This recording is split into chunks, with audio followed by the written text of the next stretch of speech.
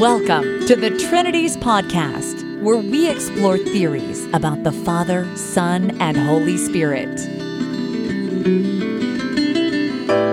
Do you love God enough to think about Him?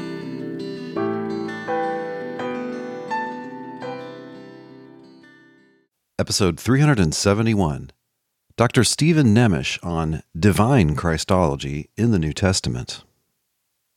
In this episode, Dr. Nemes and I discuss the longest chapter in his new book, Trinity and Incarnation, a Post-Catholic Theology. This is chapter 6, entitled Jesus and the Spirit. In it, Dr. Nemes critiques how small c Catholic tradition has argued that Christ is divine. And he also gives alternative interpretations of some of the favorite traditional deity of Christ proof texts in the New Testament. It's a powerful chapter that, in conjunction with the rest of the book, can turn around how you view the Lord Jesus Christ. Is he a God-man, or is he God's man? Dr. Nemes, welcome back to the Trinities Podcast. Thank you for having me again. Dr. Nemes, I often run into the assumption that the deity of Christ, or Christ having a divine nature, is just an obvious implication or assumption in the New Testament. Very often, people don't even argue for it, or they'll just lazily gesture at a few traditional proof texts, or sometimes it's pointed out that in a few places, arguably, Jesus is called God, or theos in Greek. But you and I have, for similar reasons, come to think that the deity of Christ is not at all obvious in the New Testament. And in fact, reading the New Testament that way seems to face a number of obvious uphill battles. And we know that historically, the full deity of Jesus, where this isn't modalism, was new in the 4th century. So Dr. Nemes, what do you say when people urge that the deity of Christ in the New Testament is just so obvious that it's perverse to question whether or not these books teach it? Well, I would say that to some persons at various points in history, it was obvious that the earth was flat, or that the sun went around the earth, or that it's appropriate for women not to have the right to vote, or it's appropriate for black people to be slaves. Things are obvious to people because they're so used to looking at things in a certain way, and they've never seriously questioned their own ideas or their own assumptions. Things become less obvious when you subject your point of view to rigorous critique, and you begin to call into question the things that you've taken for granted until now. Especially when you run into people who see things differently than you, and you hear their arguments, and you try to view the world through their lenses. At that point, it no longer is obvious. And I will say the same thing for myself. Maybe at one point in my life, I would have thought that the deity of Christ is an obvious teaching of the New Testament until I ran across people who didn't feel that way and who read the text differently and who provided alternative explanations of things. And then suddenly it wasn't so obvious anymore. So what I would say is that obvious is relative, right? Something can be obvious to you, but that doesn't mean that you're right about it. Just as the flatness of the earth, or the fact that the sun goes around the earth, or the lesser status of women or of black people was obvious for a lot of people throughout history, but that's not obvious to us anymore. And we think that actually they were wrong. Yeah, so people like us have undergone a sort of paradigm shift. And we look at the same evidence, but it kind of comes together in a different way when it's viewed in this different light. I think one thing that makes it so persuasive to us is that the New Testament as a whole just kind of makes more sense to us. It's like it illuminates things that didn't make sense before. Right. So it's not just a fashionable view, or like we're really impressed with our own cleverness, or, we came up with something really neat. It's that it tends to throw light on the whole and seems to very naturally fit with a whole bunch of things in these books. Would you say that's your experience too? Yeah, certainly. A lot of times people who, are very upset at me for having come to this conclusion about Christology, for denying the deity of Christ, they will accuse me of arrogance, and they'll say that, I think I know better than the whole Christian tradition, and so on. Mm-hmm. There are a few things to say to that. The first thing is that I don't know better than the whole Christian tradition, because the whole Christian tradition doesn't agree on anything. What they mean by the whole Christian tradition is their Catholic tradition. Mm-hmm. But I don't accept that Christianity reduces to Catholicism. And once you expand the borders a little bit, then it's not obvious that the whole Christian tradition agrees about anything. let alone about this particular matter of the deity of Christ. The second thing to note is that for a long time, people who denied the deity of Christ or called it into question were persecuted. And you were really taking your life into your own hands if you decided to stand up and to suggest that maybe the New Testament's teaching is something else. The most famous case was Michael Servetus, who was burned at the stake in Geneva, John Calvin overlooking during the Reformation. And even as far as I remember, the last man to be burned at the stake in England was himself a Unitarian who denied the deity of Christ. So like I was saying, for a long time in history, you were risking your life by thinking any other thing.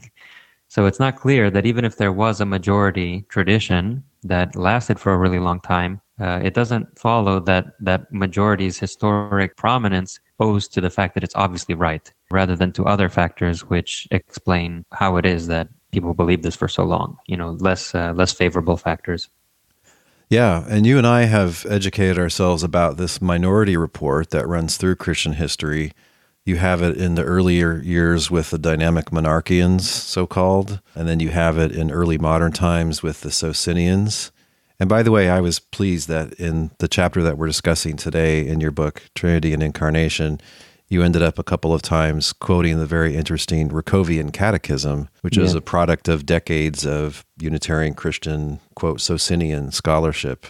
It's a really excellent lost source. It has a lot of interesting things in it. Sometimes the minority report turns out to be right. Have you ever heard of Protestantism? I mean, if you're the type of Protestant that doesn't operate under bishops, like Baptists, for instance, I mean, nobody thought that in the Middle Ages. How could that be? How could God allow it? Well, I don't know, but look, on your views, sometimes a minority view turns out to be correct, even if, so to speak, the whole world is against it for a while. Right. We can't stick with lazy shortcuts like, oh, everybody knows that's wrong, or, how can you think you're smarter than all these great people? Like, look, these are all shortcuts for actually digging into the meat of it, digging into the actual New Testament evidence. Agreed. People that take this minority view, we're just trying to make sense of the same thing you're trying to make sense of, which is what's taught about Jesus in the New Testament. So, Dr. Nemes, what we're going to talk about today could be described under the term spirit Christology.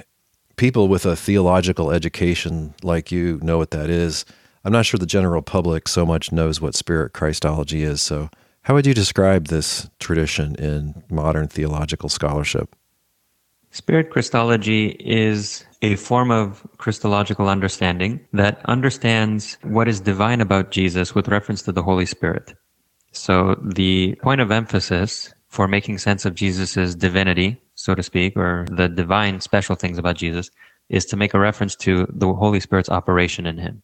And there are Trinitarian and Catholic forms of Spirit Christology, and there are also non-Trinitarian and what we might call non-Catholic or post-Catholic forms of Spirit Christology. And what I'm arguing for in my book is a kind of a post-Catholic Spirit Christology. I'm arguing for a Spirit Christological reading of the New Testament that does not consider Jesus to be one person in two natures. So rather than thinking of him as somehow like originally a divine person who becomes human in the incarnation by assuming human nature, for me, rather, Jesus is originally a human person who begins to be divine in some way, in some limited capacity, because of the operation of God's Spirit upon him. So he's not so much a God-man as he is God's man, if you want to put it in those terms. He's somebody that God uses and specially empowers and authorizes. Mm-hmm. And the Holy Spirit here isn't going to be the Nicene third fully divine person? No, in my mind, the Holy Spirit is just God, but it's God when he does something and is sort of like experienced interiorly or inwardly in things. So it's God sort of doing things to the created order from the point of view of the interior effect of his action. Mm-hmm. So for example, if we say that, the Holy Spirit inspired a thought in us, that means that God inspired a thought in us, but we talk about the Holy Spirit because thought's inspiration is something that we're aware of inside ourselves, right? Or the Holy Spirit pours the love of God into our hearts. That's God pouring love into our hearts, but we feel it on the inside. It's not something that we see happening outside of us, and so we call it the Holy Spirit. Okay. So is it fair to say that on your understanding, the New Testament doctrine of the Holy Spirit really isn't different than the Old Testament doctrine? That's how I see things, absolutely. I do think that there are moments in the New Testament where it seems as if the Spirit is spoken of personally, but that's not impossible on my scheme either, because I'm not saying that the Holy Spirit is not a person. I'm saying that the Holy Spirit is not a distinct person from the Father. The Holy Spirit is the same person as the Father. It's just that we call it the Holy Spirit when we look at the Father's action from a certain point of view. Yeah, Spirit talk can be complicated in the New Testament. I mean, there are a few passages where some interpreters think that the Holy Spirit is supposed to be the risen and exalted Jesus. Right. So it'd be a person, but not always the same person. But anyway, not a person in addition to God and Jesus. Okay, well, that's a whole episode, the Holy Spirit. Let's take that understandable interpretation of what God's Spirit is supposed to be and keep that in the background. So what you discuss in this book, and I love your discussion of this, it's what you call the basic argument for two natures. And so you're analyzing a style of argument that's kind of ubiquitous in small c Catholic tradition, and then you're going to give an interesting critique of it. So what is that basic argument? Basically, the form of the argument is it has two premises and a conclusion. The first premise is this: normally only God does X, or a being with a divine nature can do X, but Jesus does X, and so therefore Jesus is God or a being with a divine nature. And there are various examples that are typically brought forth in defense of this, for example, forgiving sins or being worshipped. Normally only God can forgive sins, but Jesus forgives sins, therefore he's God. This is a line of reasoning that you can find in Irenaeus, in Novatian, in Tertullian. And Novatian actually has a whole list of these sorts of arguments in his book on the Trinity. So this is a common argument. And you also see contemporary forms of this argument being offered by biblical scholars who are a part of this early high Christology group. They'll point out, for example, that various things that in the Old Testament are said about God are then said about Jesus in the New Testament. For example, that he calms the storms with a word, or texts that originally had to do with Yahweh are applied to Jesus in the New Testament. And so because things are said about Jesus, which normally would only be said about God, therefore the conclusion is that he's God. Yeah, in some sense, either God himself or divine person or just fully divine. Yeah. Right. I mean, a lot of people will hear this and say, what's wrong with that? I mean, didn't you just refer to a whole bunch of convincing arguments? Yeah, well, the problem is that we have to become clearer about the ways in which things are said about God and the ways in which things are said about Jesus. It may be true that normally only God can forgive on his own, by his own authority and power, but it doesn't follow that if Jesus is said to forgive, therefore he's also said to forgive on his own and by his own power.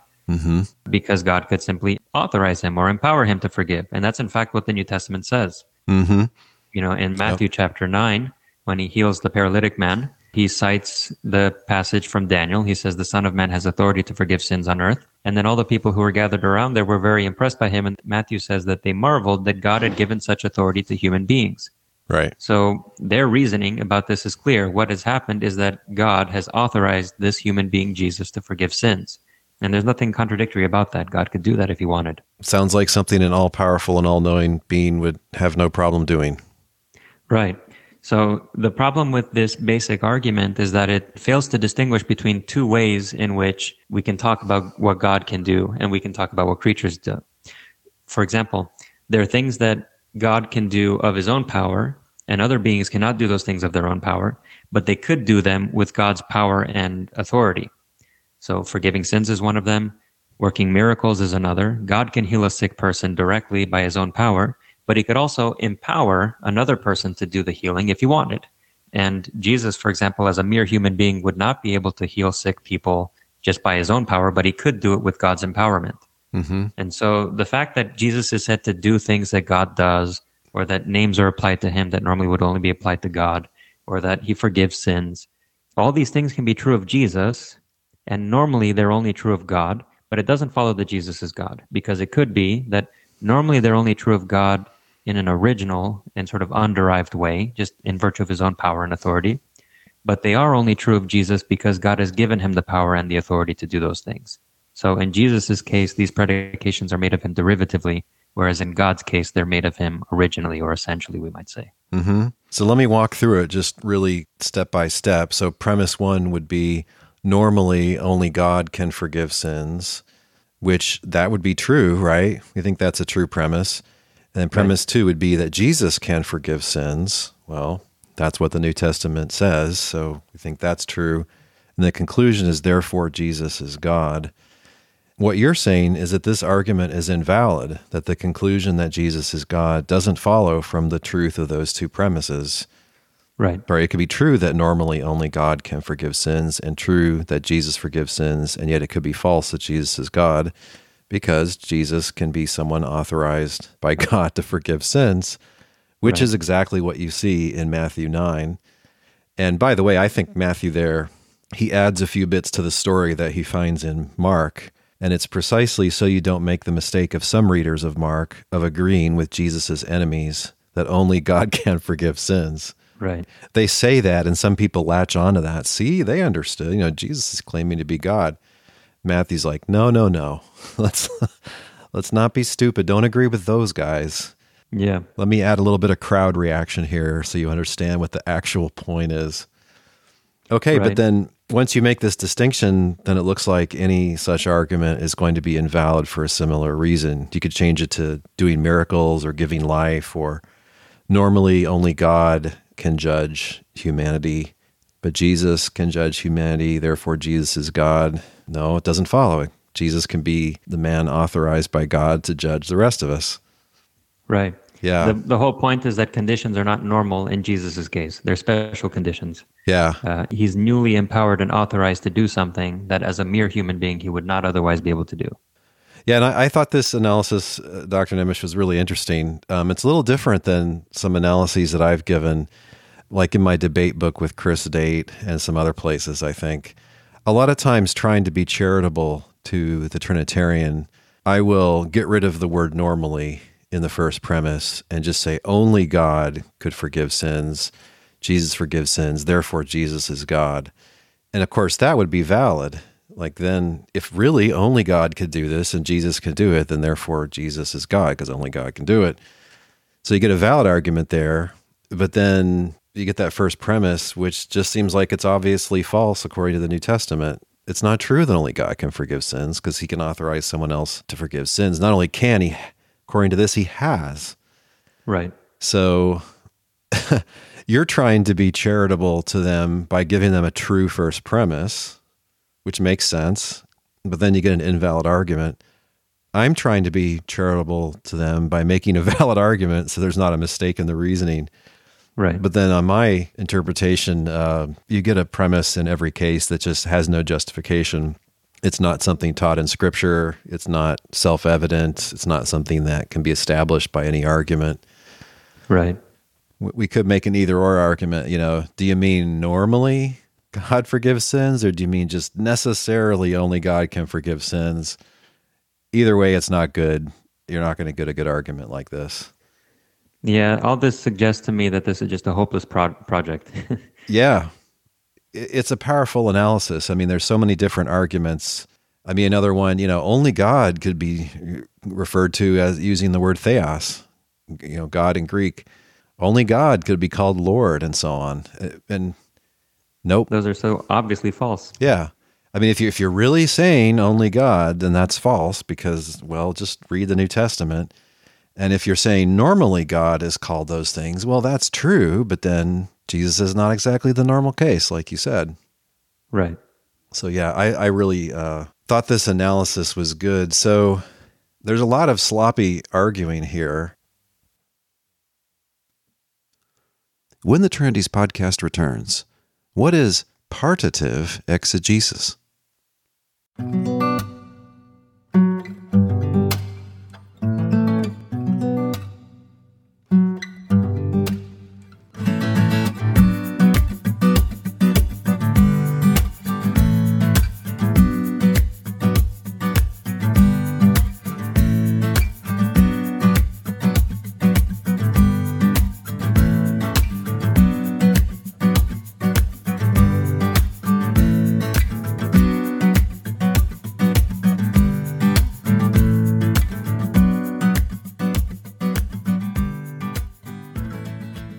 I think when a lot of conservative Christian readers come to the New Testament nowadays, Dr. Nemes, they're really not appreciating how difficult all the speculations are about Trinity and incarnation.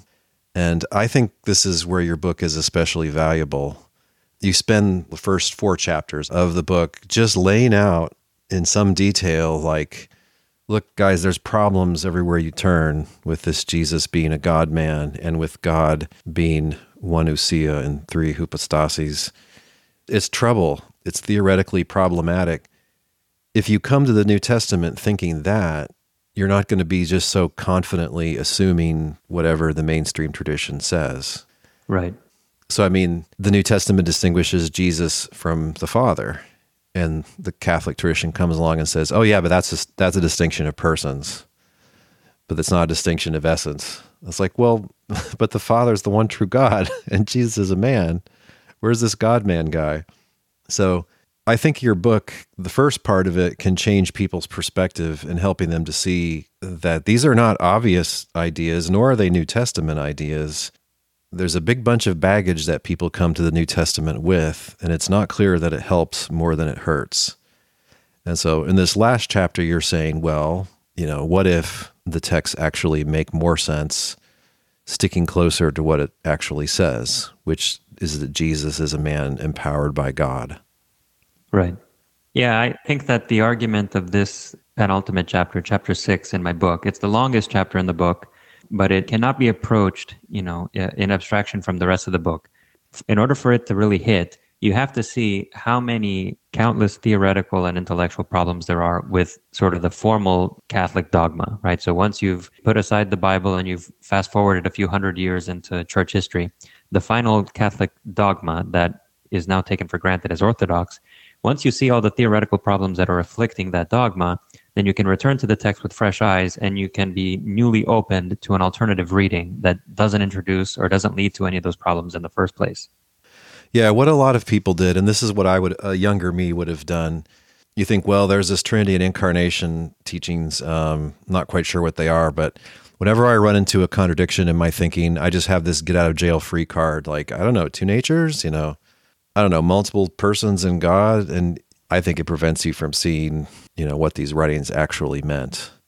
But again, your book helps people to see that, no, these are not just unproblematic, super neato solutions that everybody should just gladly appeal to and assume. Like, no, these are desperately difficult speculations all around.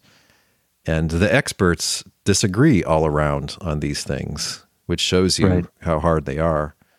So, Dr. Nemes, one standard snappy comeback that the tradition hands to people is what you call partitive exegesis. So that's a big word. How does partitive exegesis work, and how is this supposed to help with reading the Bible in a small c Catholic way? Partitive exegesis is a method for interpreting the New Testament, which says that sometimes the New Testament authors speak about the one person, Jesus, in a way that strictly only applies to one or the other of his natures. And because Christ is supposed to be a person that has 2 natures, sometimes the authors of the New Testament talk about only one or the other. So, for example, if they say that he got hungry, they don't mean that from the point of view of his divinity he got hungry, but from the point of view of his humanity. Or if they say that he is all-powerful, which they don't ever say that, but just imagine that they do, then it would not be from the point of view of his humanity, it would rather be from the point of view of his divinity. So partitive exegesis is closely related to this idea of the communication of idioms, the communicatio idiomatum. Another way of translating that phrase would be the sharing of attributes. Basically, the idea is that because this one person has 2 natures, then the various attributes that are proper to that nature can be rightly attributed to the one person. So the one person, Jesus, is human and omnipotent, or is divine and mortal, or whatever. It allows you to speak in these at least apparently contradictory ways, because you have in this one person the confluence of 2 different ways of being, so to speak. You have divinity and humanity subsisting in a single person. So partitive exegesis is like the interpretive corollary of the ontological principle of the sharing of attributes, or the communicatio idiomatum. Right. So to take an example, I was reading Athanasius recently, which I don't recommend. I don't like the man. He was he was confronted with an objection by the so-called Arians, who he hated and despised. And it looks like an obvious objection to Jesus being fully divine. The passages in Matthew and Mark where he says that the Father knows the day and the hour of Jesus' future return, but Jesus doesn't. And Athanasius says, no problem. You just have to understand that this is describing Jesus relative to his human nature. Right. Why not just take it that way? This is one way to try to get rid of the contradiction. Like, why shouldn't we avail ourselves of this reading strategy? Well, one of the problems with partitive exegesis is that, strictly speaking, it is incoherent. The New Testament regularly says that Jesus is granted various things by God, various divine qualities. For example, he says that his teaching comes from God. Mm-hmm. The New Testament says that his power to perform miracles comes from God. His authority to forgive sins comes from God. Yep. His resurrection from the dead comes from God. Mm-hmm. The fact that he is the Christ comes from God. Mm-hmm. He is anointed with the Holy Spirit, and so on. The problem with that is this. If Jesus is a divine person prior to his incarnation, when he becomes incarnate, he doesn't cease being divine. He remains divine, fully divine. This is the Catholic opinion, that the incarnation does not involve Jesus's ceasing to be divine at all. He retains his divinity. He just takes on humanity in addition. Right. That's what tradition says. Chalcedon. Right. And so he remains what he was, as Gregory of Nazianzus says, or Hilary of Poitiers says, that he did not cease to be God in becoming man. Now that means that even when he is incarnate, he's still all-powerful, all-knowing, etc. And so if he already has all the divine properties, he cannot be given them, because you cannot be given what you already have.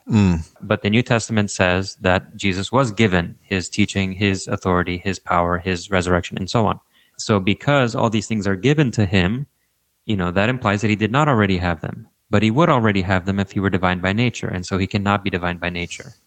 The proponents of partitive exegesis try to say that actually, no, he's given all these things, but this is again a reference to his human nature. Mm-hmm. He's given them in his human nature, and so on. The problem is that the text does not say that. There is nowhere in the New Testament where the word physis, or nature, is used with connection to Jesus. Neither is there anyone in the New Testament that says that all these things happened to Jesus from the point of view of his human nature. Mm-hmm. Rather, they just say straightforwardly that he was empowered by God and authorized to do this or that. But if he were divine by nature, he already would have had the power and the authority, and so he could not be given them. Because you can't be given what you already have, and you can't be made what you already are. At the very best, you can be made more so than you already are. For example, a fat cat can be made fatter, and a rich man can be made richer. But Jesus, being divine by nature, would already possess divine power and authority, etc., to the full degree. Right? He would not increase in divinity, and so this cannot be the possibility for him. Now, you can also be said to be made a certain way that you already are in another way. So, for example, you can already be powerful, but you can be made differently powerful. Let's say your right arm is very strong, and then you work out your left arm so that it becomes equally strong. Mm-hmm. So then you were strong in your right hand or your right arm previously, and now you're strong also in your left arm. So you become differently powerful in comparison to before. But the text never says this. Never in the New Testament do you ever read that Jesus was made differently authoritative than he was before, or differently powerful than he was before. Rather, what you read in the New Testament is that he was given power and authority, which implies that he didn't have these things already.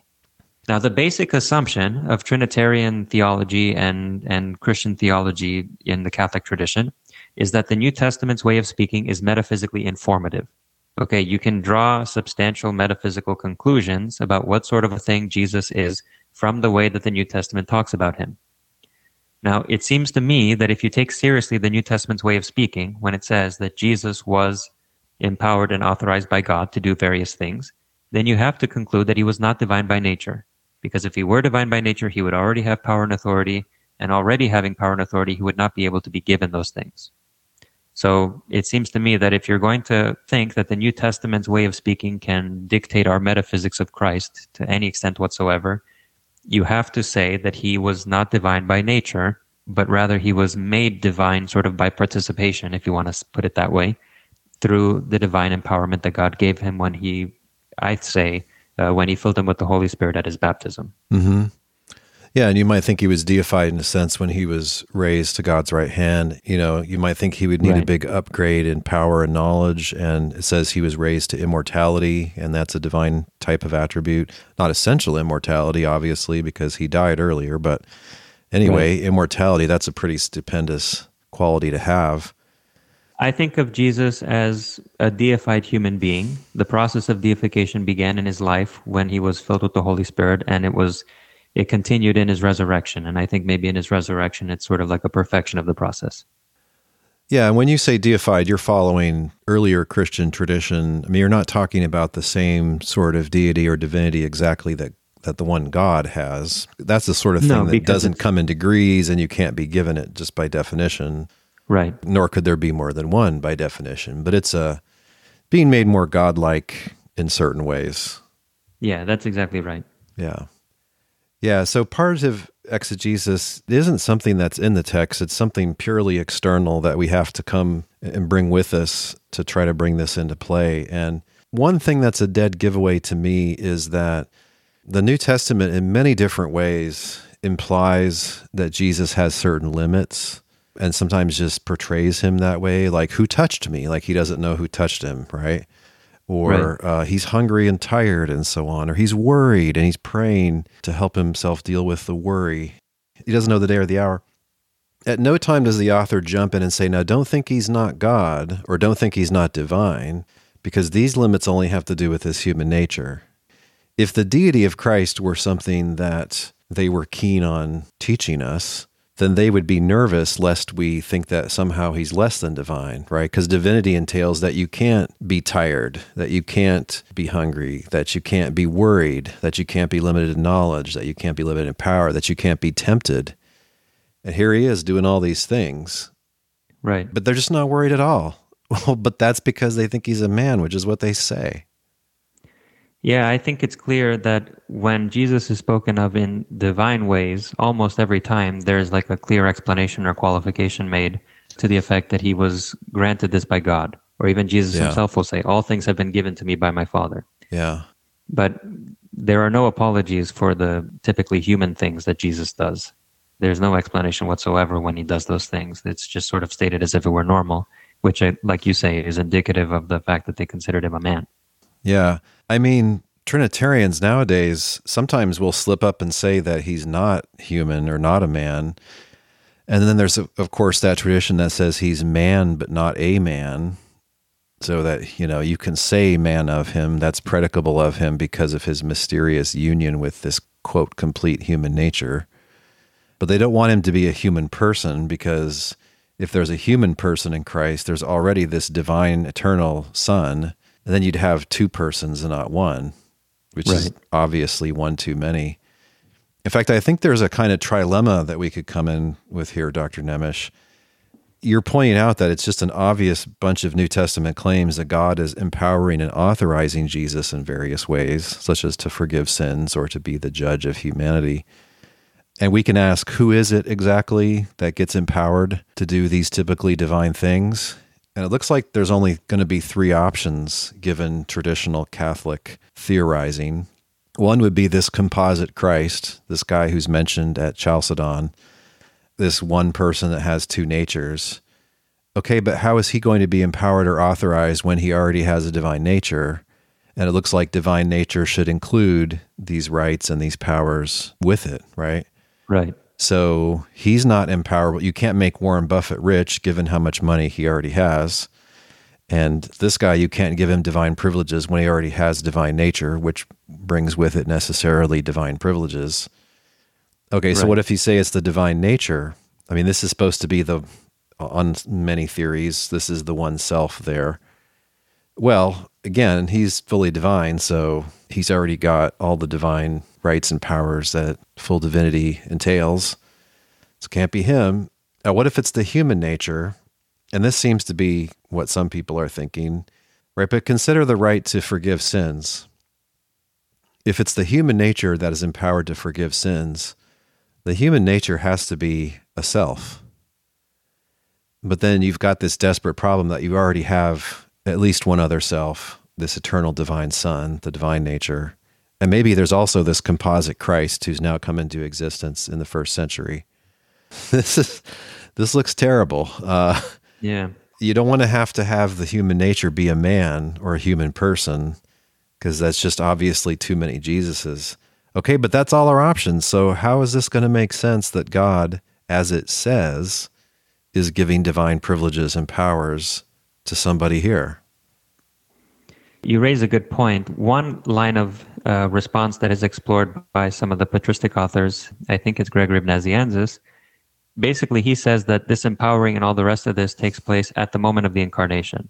So it's through the assumption of the human nature that the divine nature, confers all these powers and authority on it. But this is to make all this happen basically when Jesus is conceived rather than at his baptism. The human nature is empowered because it's connected to the divine nature in a sense. But the problem then is that this never happens at any moment in time. It's just always true of him. And strictly speaking, that's not the way that the New Testament presents things. Peter, for example, in Acts chapter 10 says that God anointed Jesus of Nazareth with the Holy Spirit. That doesn't happen at his incarnation. It happens, at his baptism by John. So this is a way of avoiding the problem by running away from the actual language of the text itself.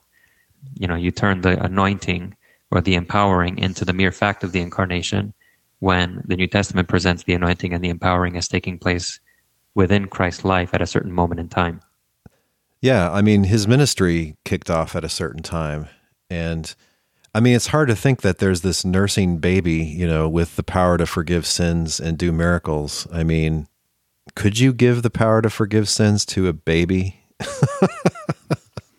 Well, strictly speaking, it's not even the baby. It's that a person who has the power to forgive sins has become a baby, which is again, even further from the New Testament's language, because it says God empowered Jesus. It doesn't say that Jesus, showed his prior divine authority and gave demonstrations of his divine nature through the fact that he forgives sins. I mentioned this point in the book. The New Testament's language has two actors. There's the divine actor God and the human actor Jesus, and the one empowers the other. Right. Whereas the two natures Christology and the proponents of this partitive exegesis are forced to say that it's not that God empowered Jesus, it's that Jesus gave demonstrations of his divinity through the things that he did, which is not a sentence you will find anywhere in the New Testament. Nobody says that in Acts, in the sermons. Right. They say that God empowered Jesus, whereas the two natures theory requires you to say that Jesus gives demonstrations of his divine power and nature through what he does, which is an entirely different way of speaking altogether. Mm-hmm. This is, for me, the biggest question, Dr. Nemes, in the history of Christology. Somehow, at least by the end of the 100s, people seem to assume that you could just naively detect natures by typical effects. And so they would see a miracle in the life of Jesus and go, aha, that's a typical effect of a divine nature, so therefore he has to have divine nature. This is deeply mysterious to me. Have they never heard of Moses or Elijah? These guys are not supposed to be divine, but God is empowering them to do these miracles. So clearly you can't jump to the conclusion that this one through whom God does this miracle is divine just because that happened. This is why you have this tradition of mocking my sort of Christology, and I think yours, as a, quote, mere man view. Well, what's so mere about, the unique Son of God, the Messiah, who's empowered to do all these astounding things like judge humanity in the future or be the greatest revealer of God to man? What's mere about a guy like this? Right. But yeah, again, they just, you see this effect? Well, you can infer that. It's like whenever you hear a meow, you think, well, there's a cat here. And so then I meow and you're like, okay, Dale has a cat nature. Right. No, it's not that simple. These ideas arose because of persons who, I will say, you may not endorse this explanation, but I will say that these ideas arose because of persons who had a predilection for metaphysical speculating, and they sort of were constantly thinking about things in these terms, in terms of hierarchies of nature, and then there's the divine nature, and then there's lower created natures, and everything is on the scale. And that was, it's like the saying, if all you've got is a hammer, everything looks like a nail. Mm-hmm. It was persons with a predisposition for metaphysical speculation that read the New Testament through this lens and ended up creating this theology according to which Christ is a divine person. But read from a different point of view, or if you even just subject some of the assumptions of that metaphysical lens to critical analysis, like we've been doing, I think you find very quickly like matters are by no means that clear. Jesus can do whatever divine effects you want. That doesn't mean that he's divine by nature. It could mean that he's divine by special empowerment. Right. And those things that would be uniquely divine, like being omnipotent or being uncreated and so on, those things are never said of Jesus. Yeah. Yeah, and if you think it's an infallible sign that there's a divine being here, that he's doing miracles and forgiving sins and so on, you're implying something crazy, which is that an all-knowing and all-powerful being couldn't possibly authorize and empower a human being to do these things. Right. Really? You want to say that's impossible? Certainly there's nothing obviously contradictory about it. Yes, to put it mildly. Yeah, no, I think what you said is part of it. I also suspect that during this exact time period, late 100s, there's a bit of an arms race with some of the Gnostic speculations, right? They always have this eon Jesus or somebody who's not a man or not a real man, or there's a man there, but they distinguish the man from the Christ. And right. I think the mainstreamers, like, no, we've got a minor deity too. The mainstreamers who started off down this road used to talk about the Logos of John 1 as a second God, and a God that's different in number from the one true God. So I think, you have a divine Jesus, well, so do we. It's not the one true God, mind you, but yeah, divine, not just some crummy mere man. So I think there was an element of that to it, trying to one-up the seductive, fashionable teachers that were at that time infesting the mainstream, were sitting right next to it. From my own point of view, I think that the more quote-unquote Gnostic idea of distinguishing between the divine Christ and the human Jesus, using Christ not as a title for a person, but as a name for some kind of power, that's not far from, what I've been talking about with God's empowerment of Jesus through the Holy Spirit.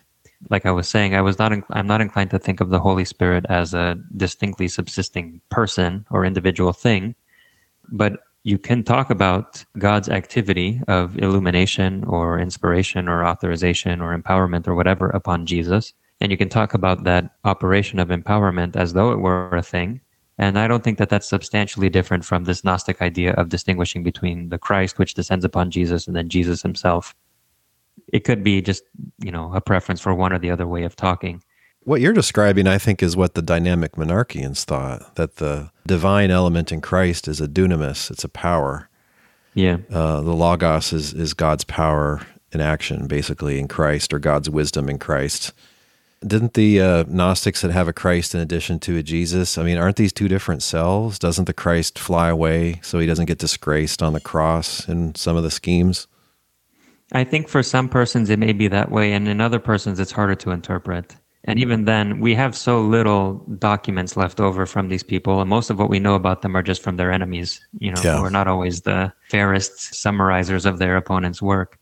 So it could be that maybe like what they had in mind was something closer to the dynamic monarchian position, but they just had their own ways of speaking, which were then misunderstood or misrepresented by their theological enemies. I'm not an expert in these matters by any means, but this is my own suspicion that the Gnostic notion of distinguishing between Christ and the Jesus is not very far from a person who would say, for example, that the divine element in Jesus is the Holy Spirit acting in him. Maybe there could be differences, but I think that there are ways of reconciling those two ways of speaking. Mm-hmm. When the Trinities podcast returns, what about kenosis?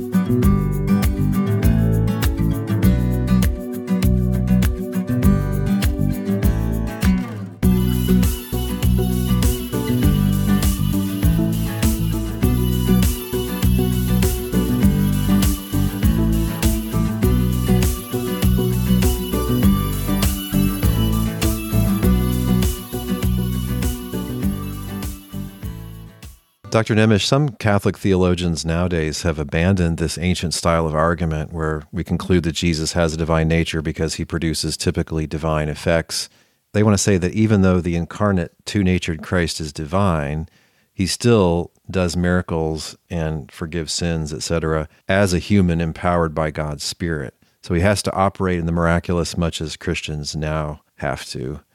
Some would also connect this to the idea of kenosis or emptying in Philippians 2. So they want to say that in becoming incarnate, Christ chooses to temporarily not operate through his divine nature, but only through his Spirit-empowered human nature. So what about this? Is this a way of saving Catholic tradition and making it tell a coherent story about God's empowerment of Jesus? I'm not sure that it is, for the following reason. According to the traditional Catholic doctrine, there is one act between the Son and the Holy Spirit and the Father in the divine nature. So it's not like the Holy Spirit is a distinct actor with his own actions, and then the Son is another distinct actor with his own actions. It's rather that there is a single action, divine action, strictly speaking, of which the Son and the Holy Spirit are equally its subjects. And so to say that the divine person of the Son performs miracles through the empowerment of the Holy Spirit, that is no different than saying that it's the mere fact of his incarnation that empowers him to do these things. Because the Holy Spirit does not have a distinct act of his own in addition to that of the Son. So there's only one divine action, and so whether you call it the Holy Spirit's empowerment or the Son's decision or whatever, it's all the same action. Okay. And so for that reason, even if you do accept the Catholic notion of divine simplicity and the one shared act between the persons of the Trinity, if you do accept all that, then there is no real difference. You're just back to saying that the mere fact of the incarnation is what empowers and authorizes Jesus. Okay. And even if you don't accept simplicity, if you're still committed to the traditional speculation that members of the Trinity only have one action for any action regarding created things, basically. What's the Latin slogan? Opera Trinitatis ad extra indivisa sunt. The operations or the works of the Trinity to the outside are undivided. Yeah. So even if you just have that, it looks like the scheme doesn't make sense. Of course, I mean, I wonder why they're even committed to that, you know. Jesus says on the cross, he cries out to his Father, like, surely that's not the Father crying out to himself and the Holy Spirit also crying out to the Father. Some Trinitarians are willing to abandon that part of tradition as well. But I think they still face your objection that divinity necessarily implies these privileges, so then how can you get them? Right. And how could divinity not imply those things? And we could also add the point that kenosis or emptying, this is really against the tradition in a couple of different ways. One way is divine immutability. You can't have there be any actual objective change in this eternal divine Son in incarnation, a change such as setting aside the operation of your divine powers or whatever, right, or of certain privileges. And also the tradition, and I think this is pointed out by Dr. Timothy Paul in his first book on incarnation. Chalcedon also insists that neither of the natures is changed at all by this union. Right. And so, I mean, whatever is implied by divine nature before should be whatever is implied by divine nature after. That's also true of the council which comes right after Chalcedon. It says clearly that the union of the two natures don't change either, right? Each remains what it was independently of the union. Yeah. Or what it would be independently of the union. There are reasons why this kenosis branch of speculation didn't really start until the 1800s. People first had to forget about some things. Well, you have to forget about divine simplicity because you have to now make a distinction between the person and his nature. Yeah. And somehow the person is supposed to have a center of operation, that's independent of his nature that can somehow neutralize it. So then he really has two natures. There's the neutralized nature and the neutralizing nature. And then he picks up a third nature when he decides to become a human being, which, it just overcomplicates things. You have the single agent who, in virtue of some power that he has, neutralizes one of his natures, which implies that he has another nature that is not neutralized by which he does the neutralizing. And then he assumes a human nature, and then he waits around in his human nature for somebody else to empower him.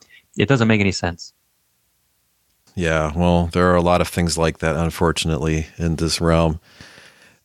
One thing I really loved about this 6th chapter in your book is you do go through briefly and address a lot of people's favorite passages where they just say, obviously, Christ is fully divine here. Like, how could anybody possibly read anything else there? And, among supposedly deeply educated scholars, there's a lot of narrow-mindedness, specifically in the early high Christology type camp and today's evangelicalism, where they're just like, oh, everybody thinks that Jesus is fully divine in Philippians 2. So you do give your own different readings of famous passages such as Philippians 2, Hebrews 1, John 1. But I'm afraid we'll have to refer listeners to your book for all those fascinating details. But I thought we could take the time to go through one text which people think is really a slam dunk in proving that, if not that Jesus is fully divine, well, at least that he existed before his human career, which is something that would be required for being fully divine, even if it's not sufficient for being fully divine. So why don't you read us that text and then talk us through how you understand it? Sure. In John chapter 3, verse 13, Jesus is speaking to Nicodemus, and he says this, "No one has ascended into heaven except the one who descended from heaven, the Son of Man." Now, what's interesting about this text is that if you read John's gospel as implying that Jesus pre-exists his human life, then you have Jesus asserting that he has already to this point ascended into heaven from whence he came. The logical structure of Jesus's language implies that he has done both of these things, right? So when you say no one has done X except the one who did Y, that implies logically that one and the same person did both X and Y. So Jesus' statement implies that he, the Son of Man, both ascended into heaven and descended from heaven. But if you're reading John's gospel on the assumption that he pre-exists his human life, then this is like the ascension happens too early, right? Because when did he ascend to heaven by this point? Now, a lot of commentators don't even mention this point at all. They don't seem to realize that there's a problem here. Other commentators see that there's a problem, but they just do not consider that the ascent of Jesus could mean anything other than his ascension after his resurrection from the dead. And they're convinced of the idea that he pre-exists his human life, and so they're just left with nothing to say about what this ascension could possibly mean. Some commentators say that the ascension that Jesus is referring to here is actually something that happens later in the text. For example, his ascension into heaven, or his one author says that it's his being lifted up onto the cross. But this is problematic. I think that if you look at the context, you can see that the temporality of Jesus's discourse is on the same path as the gospel as a whole, because in the next verse, Jesus says this, "Just as Moses lifted up the serpent in the wilderness, so must the Son of Man be lifted up." So Jesus talks about his being lifted up, namely this reference to his crucifixion, as something that is still to happen. It hasn't happened yet. So he cannot jump back and forth between talking about his crucifixion as though it already happened and talking about his crucifixion as though it's not going to happen yet. So the question then returns once more, what is this ascent that Jesus says that he's undergone at this point in the narrative? How can he have ascended and descended from heaven? And obviously the order has to be ascent and then descent, because if he first descended and then ascended, he would still be in heaven. He wouldn't be here. So how can he have ascended into heaven and then descended from heaven by this point in John's gospel? And I think that the explanation is that Jesus is referring to his experience at his baptism. At his baptism, he was praying and the heavens opened up before him, and he heard God speaking to him and telling him that you are my son. And then after that, he was filled with the Holy Spirit, and he went into the desert and he was tempted there for a while, and then he went back into the public life and he began to preach his gospel. I think just like Paul, for example, in 2 Corinthians, will call a revelatory experience that he has a matter of being lifted up into heaven, even though he doesn't know whether he went there in body or not. He calls it being raised up into heaven. I think for Jesus too, his ascent into heaven is this experience that he had at his baptism, when the heavens were opened up to him and God spoke to him and said, "You are my son." I think this also is what is referred to in Daniel chapter 7, when the Son of Man comes on the cloud and is brought before the Ancient of Days, and he's given authority and power and all the rest. I think Jesus understood his experience at his baptism through the lens of Daniel chapter 7. He understood himself to have been taken up to heaven somehow in this experience and then brought back down onto earth. Obviously not literally in body, but somehow psychologically this made sense for him as a description of what happened to him. He was brought up to heaven because God spoke to him directly. And things were revealed to him that he didn't know otherwise, or that perhaps people couldn't know otherwise. So that's his ascent into heaven. And then his descent from heaven is just his return into the ordinary consciousness of life after that fact. And so when Jesus here says to Nicodemus that he, the Son of Man, has both ascended into heaven and descended therefrom, he's referring to the experience of his baptism, which was a kind of a revelatory experience that involved the direct experience of God. He was told something by God, and this he described as his being ascended into heaven and descending therefrom. Now, if you accept this explanation, then a lot of Jesus' language about being sent from heaven or sent from God and so on and so forth becomes really easy to understand, and it does not at all imply his pre-existence. His being sent from heaven is his receiving a commission during his experience somehow when he was told that he's God's son. Because this opens up everything for him. Suddenly he knows that he is God's son, he is the Messiah. He has the authority to enact God's will on the earth as he sees fit. As Michael Golder, I think it was, says, Jesus saw himself as God's vicegerent, and so he could do whatever he wanted. And so it was at that moment at his baptism, when he was told that he is God's son, that he understood himself to have been called to go forth into the world and to claim the rightful position that he has, and to make use of his power, in the appropriate way. Now, what's notable is that after the baptism, he goes into the desert, and the devil tempts him. If you really are God's son, do this and that. But Jesus resists all those temptations. Now, each of those temptations involved Jesus' using his power in a way that would benefit him personally. He's hungry, so he makes some food. He is bored, and so he throws himself off the temple to see the angels catch him or something. But Jesus rejects that. Jesus does not use his authority and his power as God's son for his own benefit, but only for the benefit of others. And so this is what I think Paul refers to in 2 Corinthians when he says that Christ, though he was rich, yet he made himself poor for your sake. He was rich in the sense that he was God's son, and he had God's power and authority at his disposal to use however he wanted. But he made himself poor because he did not use his power and authority for his own benefit. He's like somebody who only ever used his money for other people. So he's poor because he doesn't use his money for his own benefit, but he's rich because he has lots of money to use for the benefit of others. That's how I think Jesus is understood in the New Testament. He was God's son. That means, like Psalm 2 says, that he could just ask something from God and God would give it to him. And even Jesus himself in the Gospel of Matthew says, don't you think I could ask for 10,000 legions of angels to be sent from my Father? But he doesn't do it, right? He doesn't make use of his authority for his own benefit. And so this is the way that he understands his calling, his message, his mission from God to go into the world and to be the Son of God for the sake of others and not for his own sake. And so this is also how I understand his talking about himself coming down from heaven or being sent from heaven. It's this experience of his baptism when when the heavens were opened up to him and God spoke to him and he gave him his calling, and that's his being sent from heaven into the world. Yeah, all of that's plausible. And just as an added bonus, according to you, and I agree, this idea that Jesus has all these divine privileges as God's son that he declines to use for himself, I think this is the key to really unlocking the true meaning of the famous passage in Philippians 2, which explicitly says that it's about Jesus, which is the name of a man. It doesn't say it's about this eternal divine person deciding whether or not to become incarnate. Can't we make sense of that as about being in the career of Jesus, the man? And the answer is yes, we can. That, I think, is the key idea. Yeah, I agree with you entirely. When it says that, though he was in the form of God, he did not consider equality with God a thing to be grasped. I think what it's referring to there is Jesus' condition after his baptism. He was in the form of God in the sense that he had God's power at his disposal, and God was working miracles through him. And he had, as God's son, he had every right to ask for whatever he wanted from God, and he would get it. Yeah, it's a kind of, quote, equality with God. It's a very unusual way to put it, but it seems to be used parallel with form of God. Yeah, kind of a functional equality with God. And certainly, from another person's point of view, he would look like a God, or he would look like God in the sense that he's, God's power is running through him. But he decides to humble himself, and he takes on the form of a man.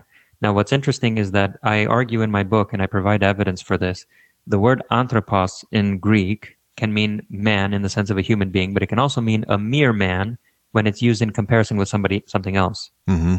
An example would include Psalm 82, right? I've said you are gods, yet you will die like men, right? There, it's not that they are gods, but they're going to die like biological human beings. It's the fact that they are human beings. They're called gods because of their exalted position, but they're going to die like mere men, right? Like just an ordinary man, rather than as the special category that they are. And there's another example where Paul says in Galatians, he says, "For I did not learn my gospel from a man, but from Jesus Christ." I don't think he means to deny that Jesus is a human being. I think rather he's using the word man to mean mere man, right? So when the word anthropos is used by way of comparison with something greater than human beings, it doesn't mean a human being. It means a mere man, right? Just an ordinary Joe Schmo. And I think that this is what happens with Jesus, especially at his betrayal when there's nobody around him and he's standing trial alone and nobody's defending him. There he looks like a mere man. He no longer has the form of a god. There he looks like a mere man and nobody is protecting him. There are no miracles performed. Nothing is happening in his favor. And so I think it's especially perhaps the judgment scene and the crucifixion scene where though he was in the form of a god, he gave that up and assumed the form and likeness of a mere man. And then God highly exalted him after that. Yeah, and it's not an eternal divine person we're talking about because he dies. Right.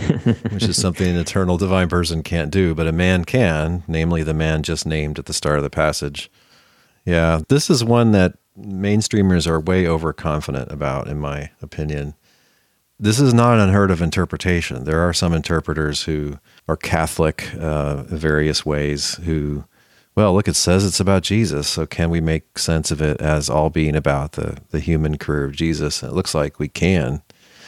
Right. Just are we willing to consider another angle? The ability and the will are two different things. Yeah. My experience is that what people do is we're very proud of our take on these passages that admittedly many times are difficult passages. And we just read it and we say, look, this is consistent with my spin on it. Well, maybe it is, okay, but it still could be better explained and also consistent with another take on it. So we have to be willing to set down our favorite explanation sometimes and take up another one and then really hold them side by side. Theological education does not necessarily teach people how to do this, unfortunately. Yeah, something has to happen to you, and you have to come to realize that the things that you're constantly concerned with are interpretable, and it's possible to see them in different ways, under different lights, to appreciate how they could mean different things. And only once you put a distance between your own way of thinking and the thing itself, that you can approach these matters with greater neutrality and, consider alternative readings and see whether or not one might not be better. Other people, however, just use this as an excuse for putting their own readings on the table, right? So they think, well, the text doesn't mean anything apart from a certain lens of interpretation, and so therefore I can just take whatever interpretation I want and make the text fit with it. I don't think that that's true either, because it's true that generally, right, you have to interpret things in order to understand them, and you have to think about things first and then have an intelligible experience of them. But there are also ways in which things push back against our interpretations. Really, I think that understanding or knowledge is this negotiating process between ourselves and the things that we're trying to know. We think about them in a certain way and we try to see whether we can make sense of them that way. And sometimes the thing pushes back and it doesn't allow us to make sense of it in that way. And so we have to adjust our theories and we're going back and forth. You cannot just take whatever theory you want and make the whole Bible submit to it. Like, for example, one of the texts that people commonly point to prove that Jesus pre-existed his human life is in the high priestly prayer, where he says, "Glorify me now with the glory that I once had in your very presence." Yep. Or in your presence. They think like, okay, well, look, this clearly teaches that Jesus once pre-existed. But think, I mean, if you let the text say what it says, what does it demand of your metaphysics of Christ, right? He's asking now to have a glory that he had at one point. Now, did he lose that glory in the meantime?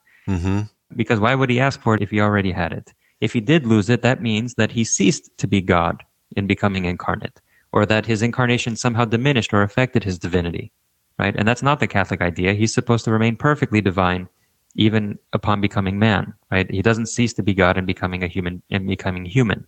And so this text, if it does prove that Jesus pre-existed his human life, it proves that he preexisted in a way that contradicts Catholic theology, because it implies that he lost the glory that was proper to him in his previous state, which is exactly what Catholic theology says cannot have happened. Yep. To my mind, it makes more sense to understand Jesus to be speaking in the way that, like, for example, Abraham is called the father of many nations, even though he hasn't given birth to any child yet, or he hasn't had a child yet. Or Jesus is said to have been slayed from the foundation of the world, even though that really only happened many billions of years later. Mm-hmm. Or, Christians are said to have been chosen from the foundation of the earth, even though they didn't exist yet. Things that are predestined are spoken of as though they were already real. Just like, for example, if one football team scores a touchdown, they go ahead, by 12 points, and there's only 40 points left in the game, the other team can't win. And so we say that this team won the game, right? They sealed the game. The game is theirs. Well, actually, the game is not over yet, but it's, for all intents and purposes, impossible for the other team to win. And so we speak about them as though their victory has already happened, even though it hasn't happened yet. Jesus himself does this in the high priestly prayer. He says, I have completed the work which you've given me, even though he only says it's all finished on the cross. He still hasn't died yet. So he talks about his work as though it's finished, even though it isn't really finished until he dies on the cross. And he does that because he thinks that it's guaranteed to be done, right? So whatever is guaranteed, whatever is predestined, whatever is taken for granted, you can talk about it as being real, even though it isn't real yet. Or you might say to somebody in a chess game, I beat you, right? Even though you don't have him in checkmate yet, you will, for sure. And then you can say, I beat you, even before, strictly speaking, he's in checkmate. That's what I think is happening with this text. When he talks about him having glory in his presence before the foundation of the earth, he doesn't mean actually having glory. He means that he was a glory that he was predestined to have, right? The glory that he had by way of predestination, he now wants it actually. And so that way, you don't have Jesus losing a glory and becoming incarnate. You have him gaining a glory that was previously predestined, but later become a reality. Yeah, and I think that's a nice example of how we can disentangle ourselves from Catholic traditional misreadings of Scripture, right? We don't just come up with something that would exonerate our theory or our theological commitments. We find something in the text itself that points in a different direction than the traditional interpretation, and then we explore that. My experience is that young theo bros and apologetics fanboys and so on, they're really addicted to this cheap sort of, why can't you just let it say what it obviously says kind of objection. Well, what Dr. Nemes was doing was not desperately trying to find a way around what it really obviously says. There's nothing obvious about it for the reasons stated. And you can look in the same chapter and find this motivation to take it a different way. So why isn't that a better reading? That's how this always goes when you're de-Catholicizing your interpretations. I mean, there's a name for this, historical grammatical interpretation. This is the whole trend of modern era Bible interpretation. What did they actually mean by that when they wrote it? That's all this is. Right, I agree. I don't know how you do it, Dale, but I can say for my part that ever since I've abandoned the traditional understandings of the doctrines of Trinity and Incarnation, I've sort of lost all patience for having theological discussion with people. I think on these topics especially, it's just impossible to have a rational discussion with most people.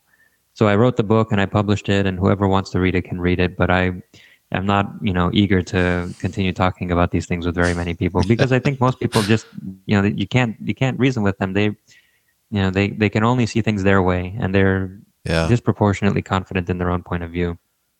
Well, a lot of that confidence comes from just simply never having heard the other side. So I think you'll be pleasantly surprised. You'll run into people that have read your book in the coming years, and they'll say, oh, thank you, Dr. Nemes. That was very helpful to me as I was trying to, decide whether I was a Trinitarian or not, basically. All I can say is I once was one of those apologetics fanboys and would have been super obnoxious conversing with somebody like you. Oh, I would have been too, because I was like that. I was like that also. But I like to think that I've grown out of it. See, there is hope then. There is hope. It's not immediate though. It's not a fun process to just sit there and get abused, I can tell you. But concern for truth makes you do a lot of weird things. Yeah. All right, Dr. Nemes, thanks so much for talking with us. And again, the book is called Trinity and Incarnation, a Post-Catholic Theology. Thank you very much for having me on your show. I appreciate it.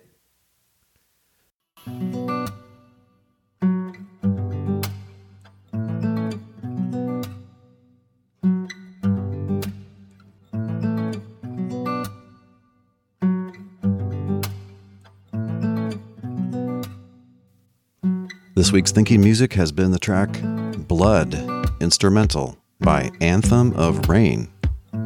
As always, there's a link on the blog post for this episode at trinities.org, where you can listen to or download that entire track.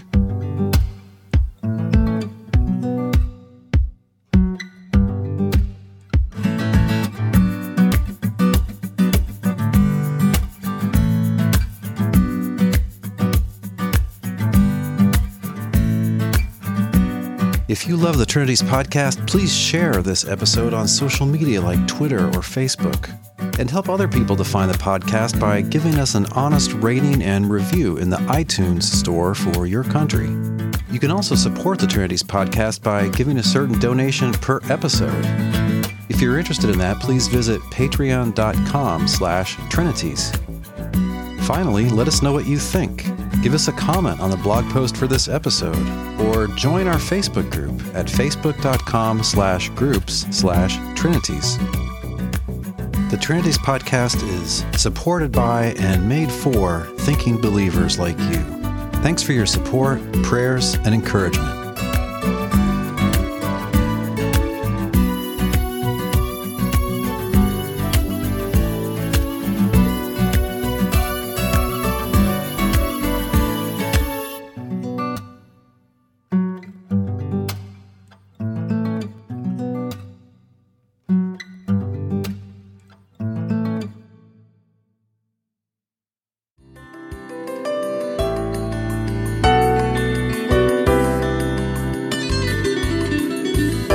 Thanks for listening. We'll see you online at trinities.org.